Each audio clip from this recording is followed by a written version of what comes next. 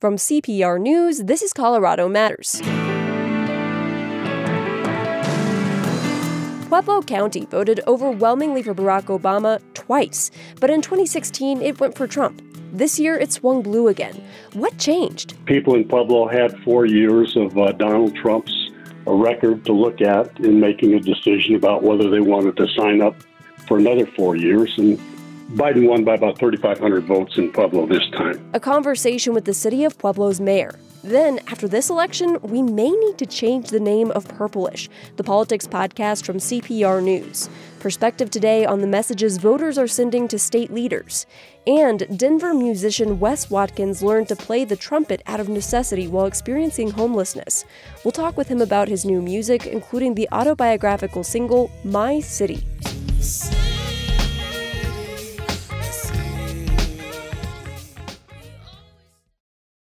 To all of our supporters, thank you so much for your ongoing partnership with Colorado Public Radio. You know that a free and independent press is vital to the health of our democracy.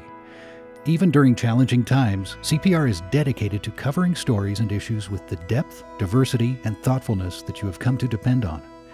However you choose to support CPR in the days and months ahead, please know that you are truly appreciated. You make it possible.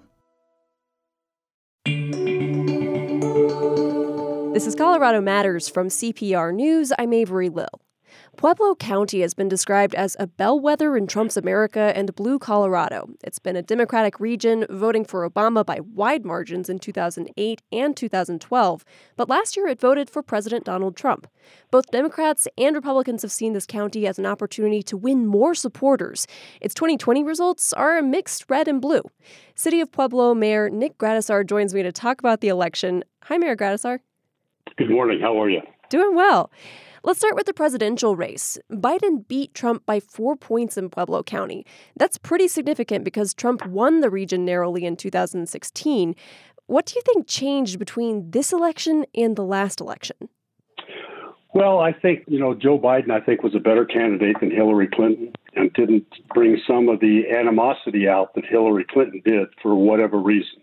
Obviously, she was a very qualified candidate, but she had a lot of baggage that Joe Biden didn't have. And I think that made quite a bit of difference in this race. Plus, I think the people in Pueblo had 4 years of Donald Trump's record to look at in making a decision about whether they wanted to sign up for another 4 years. And Biden won by about 3,500 votes in Pueblo this time. That's actually pretty narrow compared to the statewide margin, and it's much more narrow than Obama's win in the county in 2008 and 2012. So Obama beat his challengers by double digits. Do you think that in this case it's also a difference in candidates between Biden and Obama, or do you think that Pueblo's electorate might be becoming more conservative? Well, I think Pueblo's electorate has always been pretty conservative. I mean, they are Democrats for the most part, but they're conservative Democrats. And it's tough to compare anybody to Barack Obama and the kind of excitement that he generated up and down the ticket. I just think that, obviously it's a different time now. We have different candidates, and I sort of viewed this as Pueblo's chance for redemption from 4 years ago when it supported Donald Trump. And I'm glad to see they took it and that people recognize that what had been promised to them in terms of, bringing back the manufacturing sectors, those kind of things, just weren't going to happen. You yourself are a Democrat, and I spoke to you at the Democratic Watch Party during the presidential primaries, and that was back when parties were allowed, obviously. You told me that you were hoping Mike Bloomberg would be the Democratic nominee. Do you think another Democratic nominee could have gotten more momentum in your area this year? No, I really don't. I think Joe Biden turned out to be the best candidate that we could have in Pueblo County. I think despite, the attempts to call him a socialist, people know he's not a socialist. He's been around long enough, been in the Senate long enough. People know he's a pretty moderate guy, sort of down the middle of the road. So the attempts to smear him with that didn't work in Pueblo County this year. It's also interesting that Democrat John Hickenlooper beat incumbent Republican Senator Cory Gardner by almost 10 points in Pueblo County. How do you think about the difference between Hickenlooper's margins and Biden's? Well, I think the people in Pueblo know John Hickenlooper. He was the governor of Colorado for 8 years, so I think they were very familiar with his record versus Joe Biden is, the name at the top of the ticket, but people weren't personally familiar with him. I think John Hickenlooper did a good job as the governor of Colorado. People remembered that. They appreciated that. And I think that's why he did so much better. And then there's the race for Colorado's 3rd congressional district. Democrat Diane Mitch Bush beat Republican Lauren Boebert in Pueblo County by 2.5 votes, but district-wide, Boebert narrowly beat Mitch Bush. This race has gotten national attention because Boebert beat incumbent Republican Scott Tipton in the primaries. She ran on a much more conservative platform. Democrats were really hoping for a big win in Pueblo County to offset more historically conservative parts of the congressional district. What do you think Democrats did wrong or Republicans did right to make it such a tight race in Pueblo? Well, this 3rd congressional district has been a tough one from Pueblo's perspective. I mean, we've had candidates run from Pueblo who weren't able to carry Pueblo or barely carried Pueblo. So this has been always a tough race for us here. There weren't any debates here, which typically there are, so that people have an opportunity to hear the candidates express their views on various things.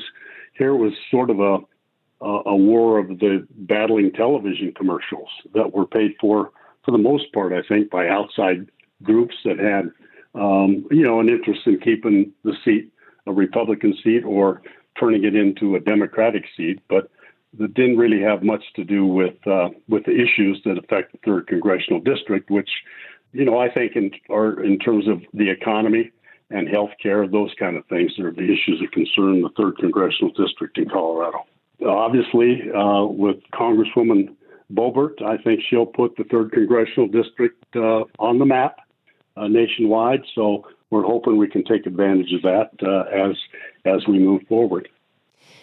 I want to switch gears before we wrap up. Coronavirus cases have risen steeply in Pueblo County. So last week, you announced a curfew from 10 p.m. to 5 a.m. in the city of Pueblo. How soon do you expect to get a sense of whether or not that curfew is working to reduce community spread? Well, we think we'll have an idea in 2 or 3 weeks. We'll see what the numbers are. We follow the numbers that are released by the Colorado Department of Public Health and Environment every day. So we can see that the curfew is having an effect in terms of keeping people off the streets. What we don't know yet is whether that will have an effect on our numbers. We hope it will, because it was designed to be an intermediate step. Rather than stay at home 24 hours a day, stay at home between the hours of 10 p.m. and 5 a.m. and see if that intermediate step will help us get a handle on this virus. And why did you decide on that intermediate step, a late-night curfew, as the course of action to try to get the virus under control? Is it based on what you're seeing and how the virus is spreading in the county? Well, we think, it's spreading from small groups of people from unrelated households getting together, either in private parties or in bars. Obviously, that curfew doesn't prevent that from happening, although we hope they won't do that, but it at least breaks up the party a little bit earlier or perhaps sends them home from the bar before their judgment gets too impaired and they're not making good decisions for how they ought to interact with other individuals during a pandemic. It's a way of discouraging gathering without strictly banning it. Well, thank you so much for joining us, Mayor Gradisar. My pleasure. Pueblo's Mayor Nick Gradisar talking with me about the 2020 election results and coronavirus in Pueblo County.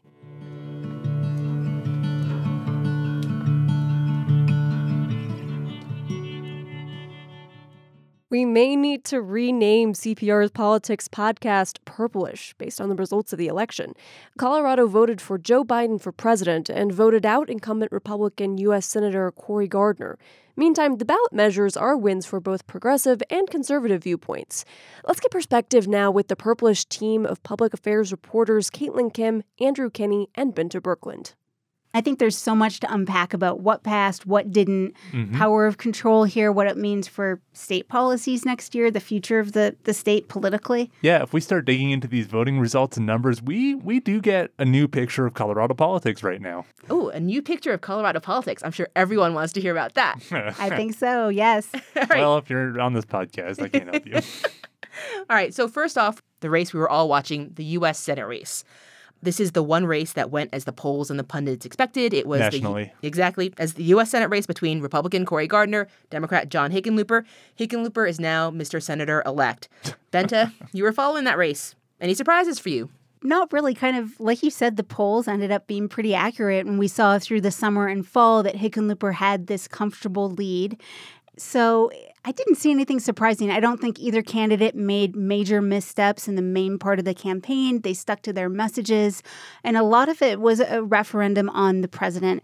We heard that early on, and we even heard that on Election Day. Mm-hmm. Some people still weren't incredibly engaged in this race. And for a lot of people, it was about control of the U.S. Senate, which right now it looks like likely to remain in Republican control. We don't know that yet. Yeah. The Senate as a whole. Yes. But this was obviously a big win for Democrats to flip this seat, but may not be as monumental if they don't have control of the chamber. Exactly. I think if you look at it, there was only one other gain right now for them, and that was the seat in Arizona with Mark Kelly, now senator-elect, replacing Martha McSally. I think for me, the surprise was there was no blue wave. I mean, there wasn't even really a blue ripple when you look at it sort of federally. And even in Colorado, the House numbers are still the same. 4 Democrats are going to Congress, 3 Republicans are going to Congress. That's right. Lauren Boebert held on to that former Scott Tipton seat. No big change there. It was definitely close, but it was a comfortable lead, I think, for her. And for me, I thought it showed how entrenched sort of politics had gotten. Despite all this money that went in, Democrats raised a lot more money than Republicans, but all that money, nothing really changed. It's pretty wild to think that out of all these races that were being watched so closely, like you said, Hickenlooper is one of the only Democratic candidates to really move the needle. Yeah. And I would also say that I talked with Assistant Professor Paul DeBell at Fort Lewis College, and he sort of specializes in political psychology. Interesting. And, and ideally I was talking to him about the 3rd Congressional District race, but we got to talking about sort of the mood of what was going on. And he was talking to me about the role of anxiety and fear in this election this year. But I also think that anger is really running high on both sides. And that's the notion in many ways of partisanship, of digging down. And so I think that, you see this mixture of emotions, negative emotions, I would say, dominating this campaign. This was not a campaign for any side that was really focused on a lot of hope. So I wonder, when you talk about digging down, does this Senate result mean that statewide that Colorado really has dug down as a Democratic state, a blue state? The fact that Democrats made so little progress elsewhere, but blew the doors out on this Senate race here in Colorado. What does that mean? I mean, I think the challenge always was, at least for Gardner, the numbers in Colorado favor. If you just want to be data and math, the numbers favor Democrats right now. Just there are more registered Democrats than there are Republicans. And it's hard statewide to overcome that. You can go overcome that in certain areas where the balance is more equal or where Republicans overwhelm. And I think that picture is far different than it was 6 years ago when Gardner first got elected. True. And I don't want to say it's too early to tell. I mean, certainly Colorado's looking really blue right now, but we'll have to see in 2 years, depending upon who the president is and which way those unaffiliated voters break. Right now, they're breaking towards Democrats. Does that continue? And we see that Trump is unpopular in Colorado. When you look at the final result, he lost by a very sizable margin. Gardner did better than Trump, but you're never going to make up that big of a deficit. Yeah.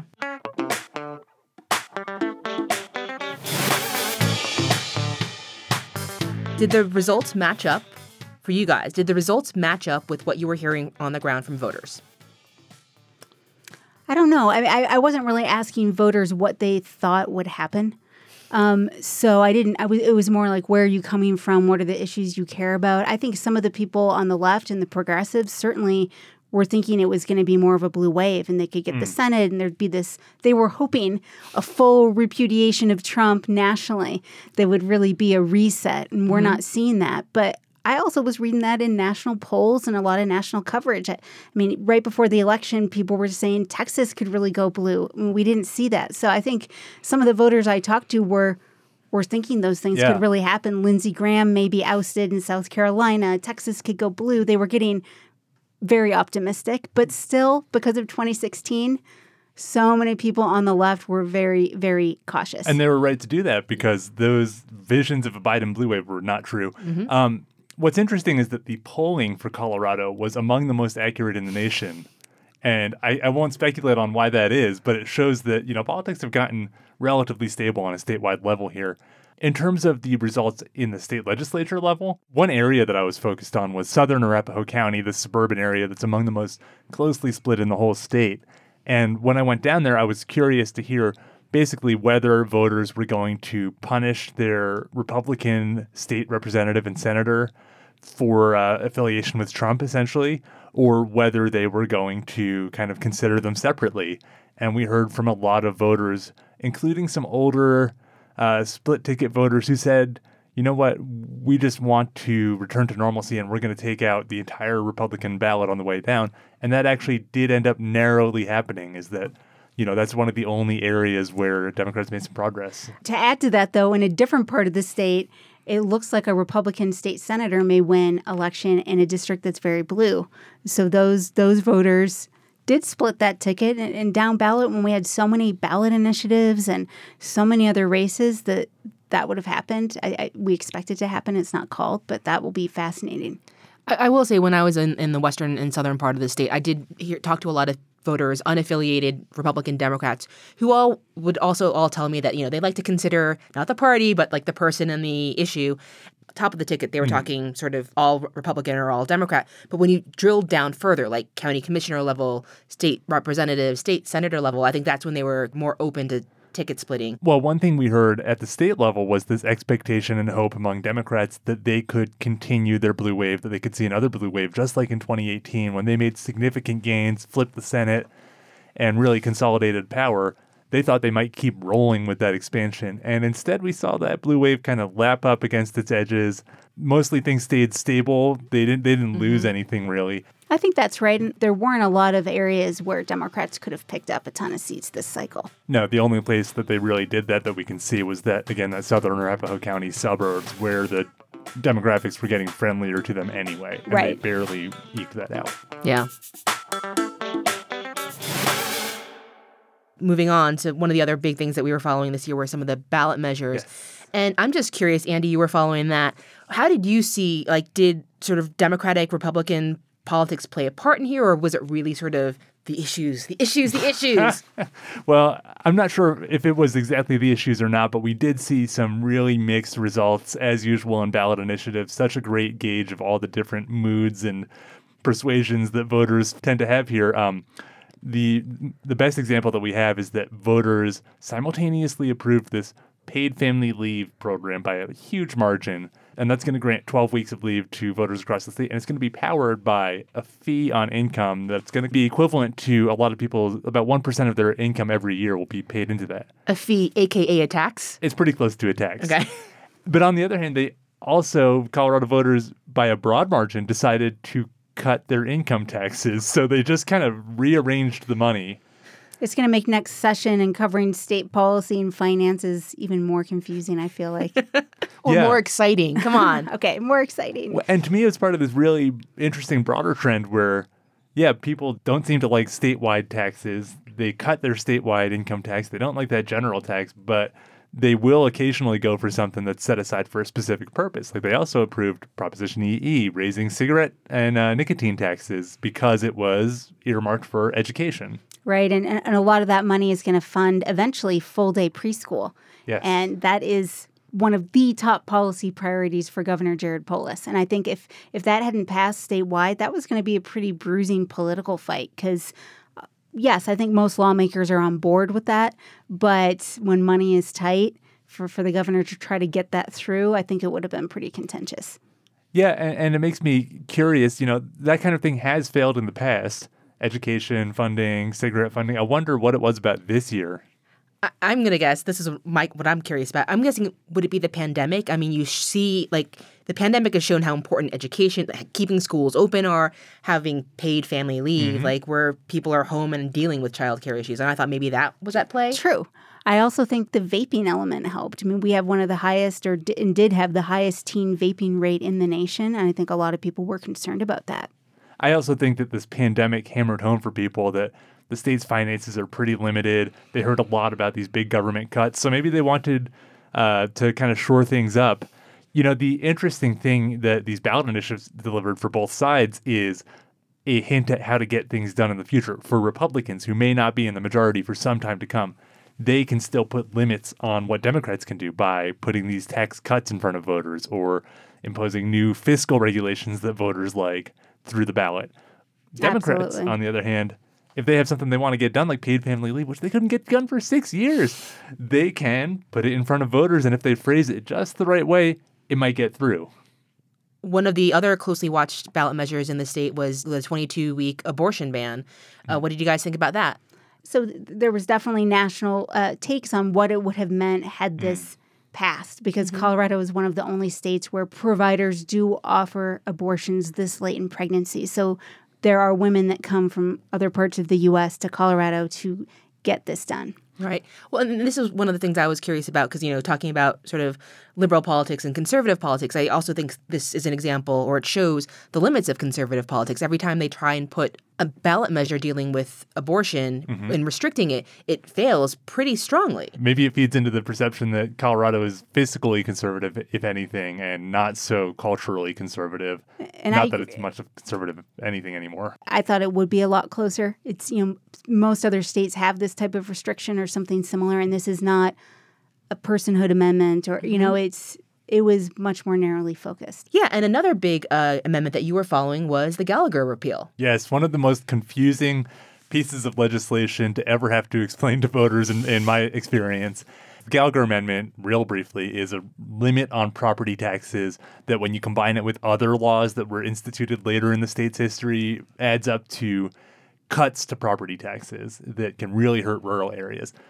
This has gone to voters in the past, this attempt to repeal it, and previous attempt failed just miserably. Voters wide scale said, no, we kind of like that. We think that protects us.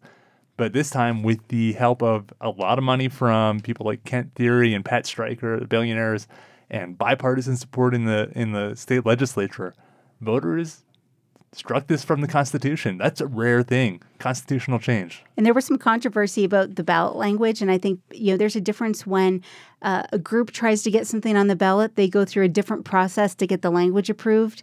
And this went through the legislature. And so when it's referred from the legislature, lawmakers basically get to decide how they want to phrase it. Yeah. And so they can phrase it in a way that's more favorable to the outcome they're hoping for. And the phrasing, instead of being like, shall this be moved and that be moved and this be removed, was very much more focused on like, shall firefighters continue to get paychecks in rural areas? It wasn't that exactly, but it was written in a way that emphasized the impacts. Yeah, and no one's going to vote against firefighters in rural areas. Apparently not. and I think that points to one of the interesting things about this direct democracy thing is like, if you look at the paid leave we were discussing as well, if the language is written in a favorable way, you can get voters to approve changes in their taxes that they wouldn't approve otherwise.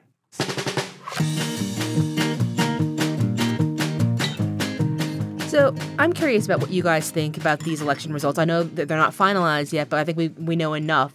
What does it say about the future of the GOP in Colorado? I mean, not a huge blue wave, but the blue wave from 2018 is still here.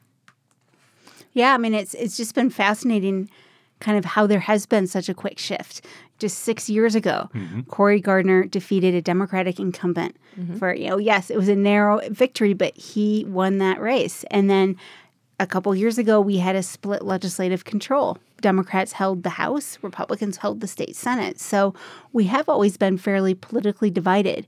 Have things changed drastically, or is Trump just extremely unpopular with voters in the suburbs? We do have newer people moving into the state that may be more progressive. So I don't really have the answer on whether this is a permanent shift, but certainly I think some of the more divisive rhetoric we're seeing doesn't play well with voters here, and Republicans, a lot of Republicans I talk to are well aware of that, and but there are divisions within the party about the best path forward. Well, I'm thinking about it at both the statewide level, like federal politics, Senate, president, and also at the legislative level. But to start with that first one, I'm curious whether a future breed of Republicans that if President Donald Trump were to lose this election, who comes up in 2024? Are they a different variety that could be more popular in Colorado? Or alternatively, could, evolution force a different type of statewide Republican to rise up from Colorado and set a new mold? Oh, I mean, it seems like the Colorado GOP doesn't really have a deep bench, at least statewide, for someone who could run for office. So I'm curious, and you might not have an answer, what would be a successful Republican politician here? What are the qualities they need? Well, maybe we can look to what we're seeing in the statewide results so far, where, you've got a couple of state legislators who appear to be beating the odds. Like you've got Kevin Priola, who is running ahead of Trump by a number of percentage points in Adams County. So what is he? He's kind of perceived as more of a centrist moderate. Well, he's not just perceived. He definitely aligns with Democrats on a lot of issues. He's a Republican. But I don't really have a clear answer because Cory Gardner was really the shining star of the GOP, and he was the type of candidate that, being pro-business, not having a contentious personality, likable.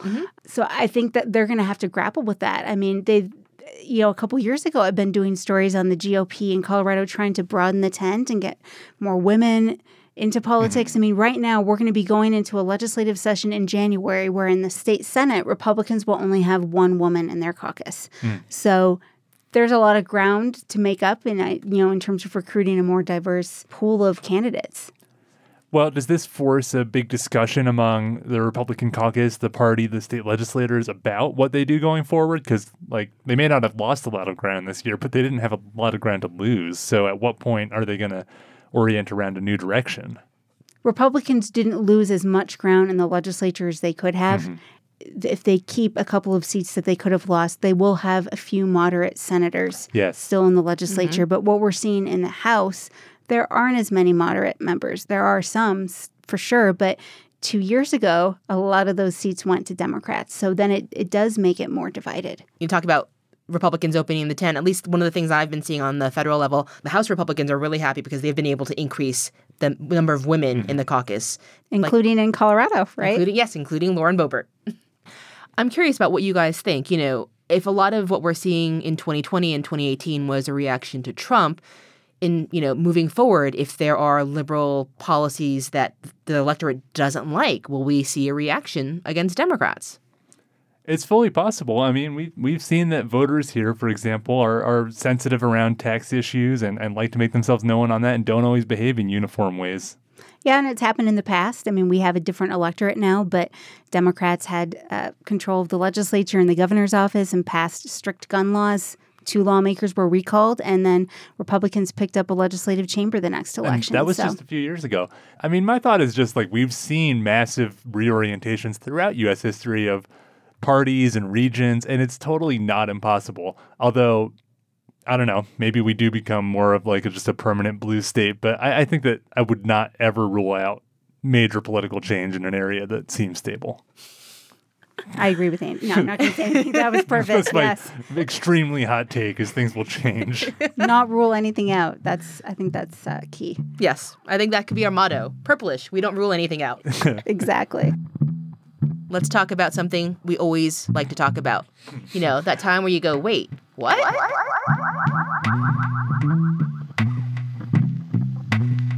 We're going to have a special Wait What guest come on right now. Our editor, Megan Verlee. Yes. Because she posted a Wait What in our little group chat. Oh, yes. That we were all like, wait, what? So this Wait What was actually a tweet from Peg Pearl in Arapahoe County. I think we had some tape from her in our last episode. She's an election official there. Mm-hmm. And she posted a picture of a map of the U.S. with a bunch of states colored in pink and explained that these were states whose ballots had been dropped off in Arapahoe County drop boxes and that the clerk in Arapahoe was dropping into FedEx envelopes and sending to the correct election officials in other states to process. And I just loved that because in an election that has been all about making it harder for people to vote or all the votes that aren't going to get counted and all this stuff. And here in Colorado, we have an election office that's oh, you gave us a ballot from Minnesota? Well, we're going to get that where it's supposed to be in Minnesota. I mean, one thing I'm curious about, are these people they live in Colorado, but they're still getting their ballot from California, or do they just have their ballot with them and, hey, I'll just put it in this drop box? Yeah, I don't know. I mean, maybe it's kids who go to college in other states and registered there, but then are home now on distance learning. That is actually a great question. Is why are there? I mean, this map has 25 states colored in on and it. It's not exactly ski country that it's happening in or some tourist spot. It's Arapahoe County. Yeah. No offense. Well, definite wait, what there? No, but if you're the person getting it, if you're the person in Arapahoe County and you see this and you're like, wait, what? I've got a ballot from Texas? Hawaii? Oh, wait, what? A ballot from, Washington State? Well, It's you know just- what? yeah. It's a really good symbol of how elections get run in this country, where I think like voters have some expectation that things are going to be like that. It's some national system, but no, it's like 50 different, radically different systems. I mean, think it's the kind one- of 64 different systems in Colorado. They're each locally run at the county level. Yeah, I think that's one thing as we've had so much national discussion on mail voting and the pandemic. People have started to realize that what a local process it is. I think we were just talking earlier, what's going on with Pennsylvania and their vote counting. Well, that's, they have their own specific state laws. So. Well, I'm dying to know if this opens up an opportunity, people's frustration with how long the vote count is taking and people's experience with mail voting. Does this open up an opportunity for more of a Colorado-style system to spread? We're like, we were like, check mark, we're done, 10 p.m. Well, I will say I was talking to Representative Jason Crow on election night, so talking about his priorities, and he'd mentioned sort of voting and how Colorado should and could be a model for other states. I mean, we talked about Pennsylvania. Like, one of the rules was Pennsylvania couldn't actually start counting their mail ballots until election day, which is part of the reason why this vote is taking so long, or this count is taking so long. Whereas in Colorado, they're allowed to start earlier. I mean, they can't input it in, but they get everything ready and done. Right. They're processing the ballots and verifying the signatures and doing everything they can, that they just need to tabulate it. Yeah. Well, Amber McMarnold's the former elections director in Denver. Just saw her on MSNBC last night spreading the gospel of vote by mail, and I think it has been an opportunity, and we may see people look to Colorado after this. Yeah, I know that state lawmakers were advocating for Colorado's model as soon as this pandemic really started. Earlier in the spring, I was talking to people about how you really needed to prepare for mail-in voting if that was going to happen.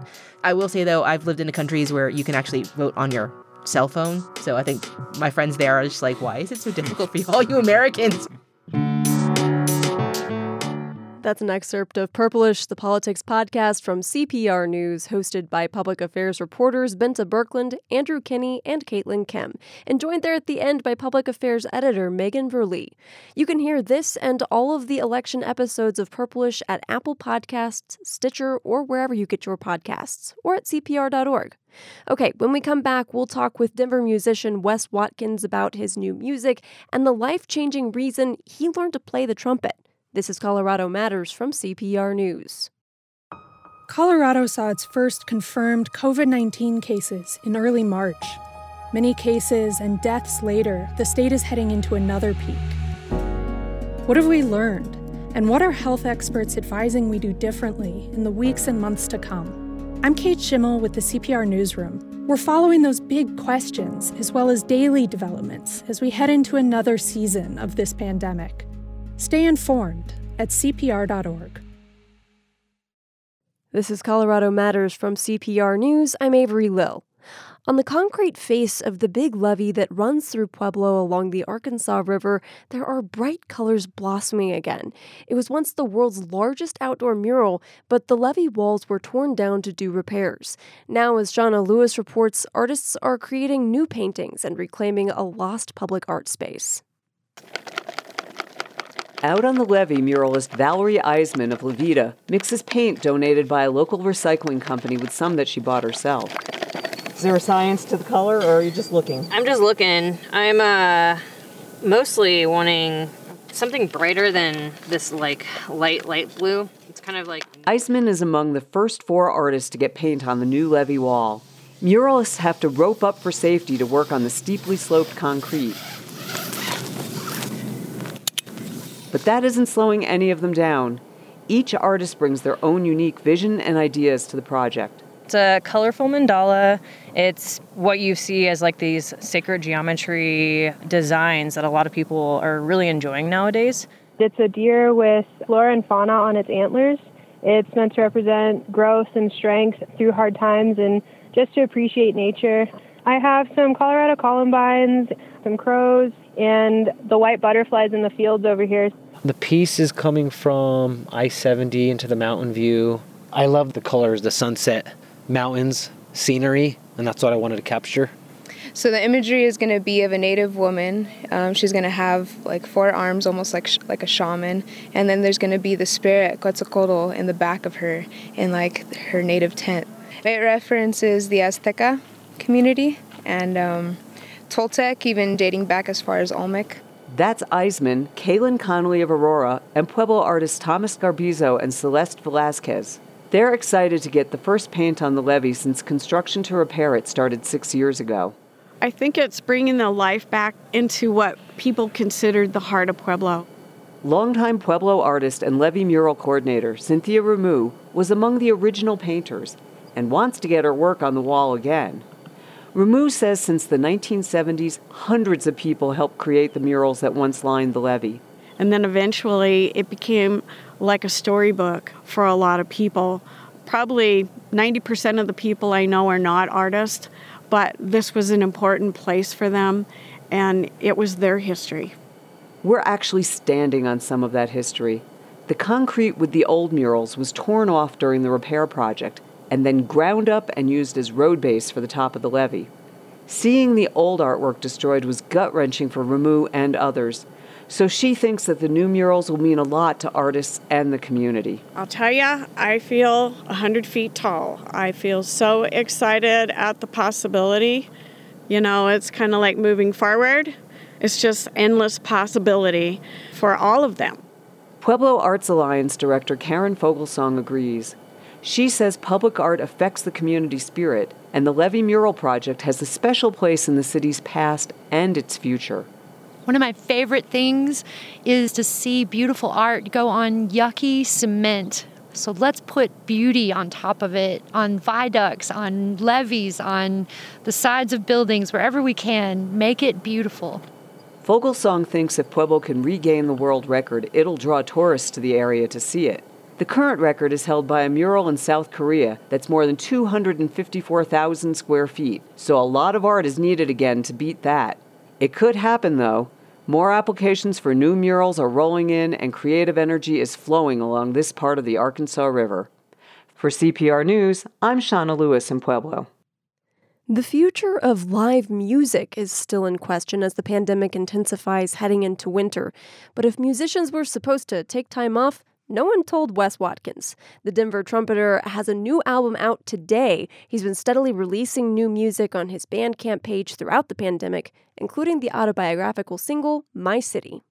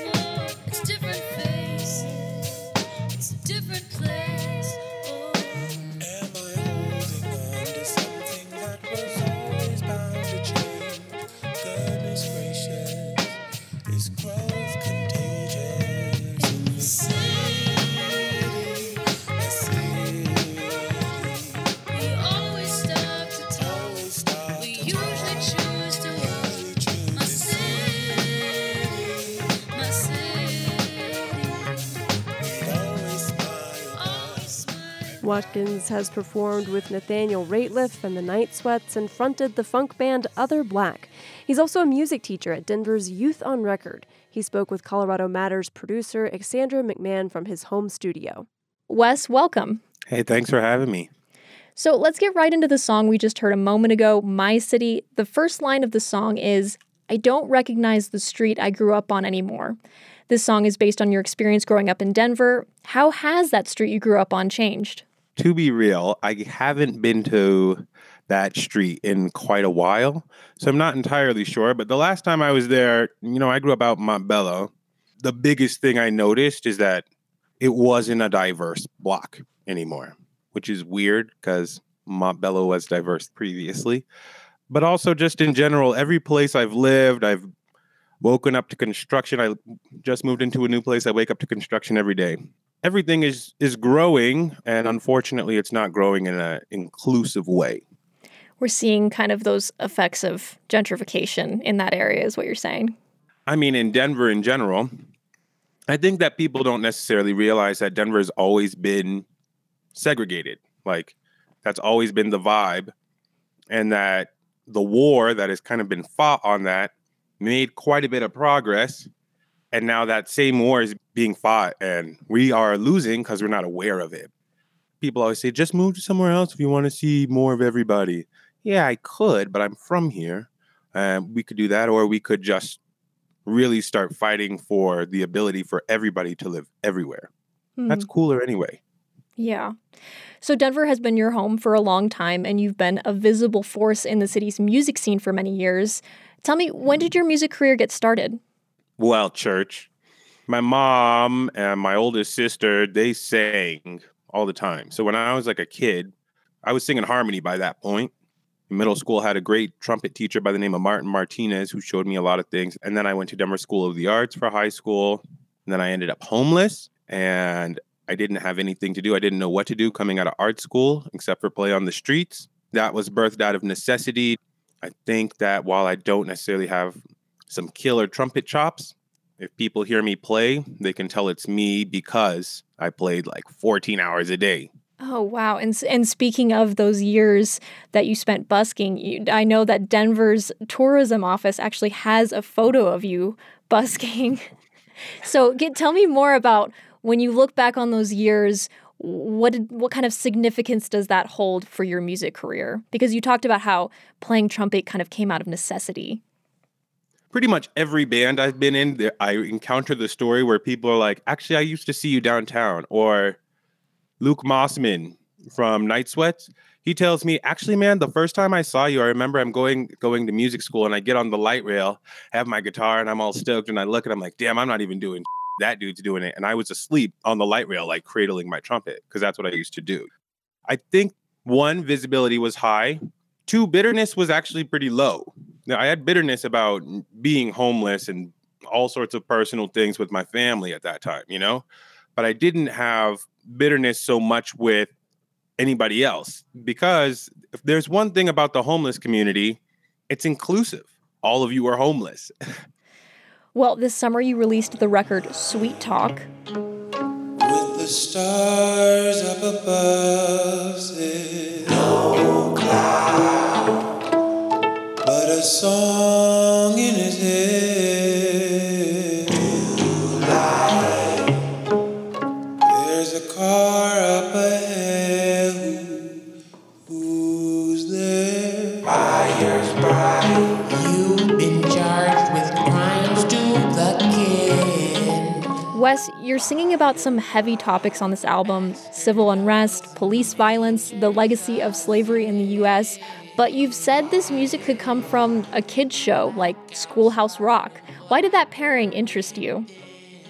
Okay, Masons is a good example of a song that's heavy sounding and is heavy. I think it has probably the heaviest imagery in the album. But that, like, you can't just come at people with that. They don't want to listen to it. They don't react well. They get defensive. And if people are getting defensive often about me talking about race, I can be a little bit aware and maybe a step ahead. So if you make something that's like happy sounding, built you this for free, you know, like that changes everybody's perception. I'm giving them a musical cue to listen. And that's what Schoolhouse Rock did. But still, it had to go through such a censor. I have hung out with some little kids in my time, and little kids have foul mouths, and I don't cuss very much. So I think that the world is ready to have more of a chronicalization or you know, just chronicles of what our actual history is. There's such an intentional move to keep information out of the general public that we end up in this place where people don't really know. People didn't know necessarily that Denver was segregated. It took me a long time to really figure out just how segregated Denver was. But if you had an accessible medium for that, then all of a sudden we can change the world. And we're obviously in a pandemic right now, and we don't know when live music will return to normal, but I understand you've been reassessing your target audience for when that happens. Who do you hope to be performing for? Well, Black people. I mean, people of color. I didn't know Red Rock existed until I was like 21 years old, and I'm from Denver. When you think about a $40 show that's at Red Rocks, and that's a kind of cheap show these days, then you have to think about who has a car to get there. The light rail didn't used to go there. Now it does, but still, who has $40 and the ride and all that? They can't go to shows. So I think that music needs to be offered to people of color and just kind of oppressed groups more. But also, I want to be playing for everybody, because the people that I need to be talking to, they are maybe not the ones who have been saying it the entire time. So historically, do you feel like Denver's music scene has been more accessible to people who come from privilege or have a certain backgrounds? I'm just going to say it. White people, yes. A cool thing happens in an oppressed community out of necessity to feel better, to have hope. And then an affluent culture, which is in history predominantly white, comes in and is like, oh, this is cool. We're going to take this and make this just for our people. So they might use me to get that, but it's not for everybody. And I think it's the artist's job to actively combat that. Yeah. I understand that you have some new music coming out in early November. Tell me a little bit about that. A buddy of mine recently did a mural of me, and it's in between Park and 24th in that alley. It's my big grumpy face looking out over Denver in disdain. I mean, not really. But it's amazing, and it's something I never dreamed. So I was like, well, I've been writing a lot about race, and that's important, and we should be talking about it. But in that, I have to start to think about myself and my role in that. And I was like, well, I need to dream bigger instead of dreaming of like inevitably having a conversation about race and I speak on it and I'm heard. I don't have to walk out the door and have to even worry about having that conversation. So I think I'm going to call it Dream Bigger, but I'm not really sure what I'm going to call it because I just do that last minute. Oh. And did the music on this album, what was your inspiration behind it? Did it come from this mural that was being done of you? Yeah, I mean, it came from the experience of walking home one night and the cops putting me in cuffs for 45 minutes, me being in a really low place after that happened. Was in a low place, ran into that buddy who'd been asking me to do a mural, said, well, come by, let me take a picture of you tomorrow. So I did, and then the next day the mural was up. In Avatar, Legend of Korra, Uncle Iroh says, oftentimes in your lowest place, you will experience the greatest change. And that was it for me. It was that I was in this low place, and then to have the experience of this mural coming up and feeling like, okay, I can keep doing what I'm doing and be okay. That's kind of what the album talks through. And the fact that I think all of us need to be dreaming bigger like we were when we were kids, you know? That's lovely. Wes, thank you so much for being here. Yeah, thanks for having me. Denver trumpeter Wes Watkins speaking with Colorado Matters producer Xandra McMahon. The pandemic has not slowed his creativity down. Watkins has a new album out today and performs every Thursday at Gerard's Pool Hall in Denver. Let's leave you with another of his new songs from his new album out today, Webbed Feet, featuring Thomas Jennings.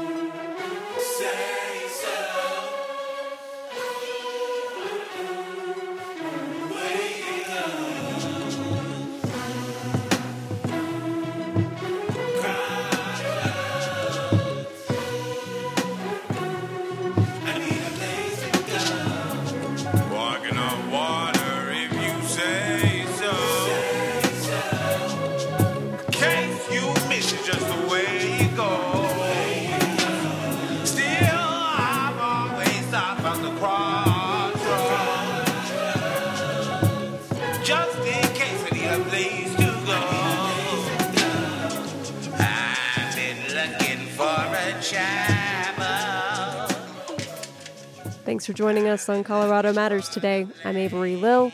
This is CPR News. I'm trying to find that piece of heaven.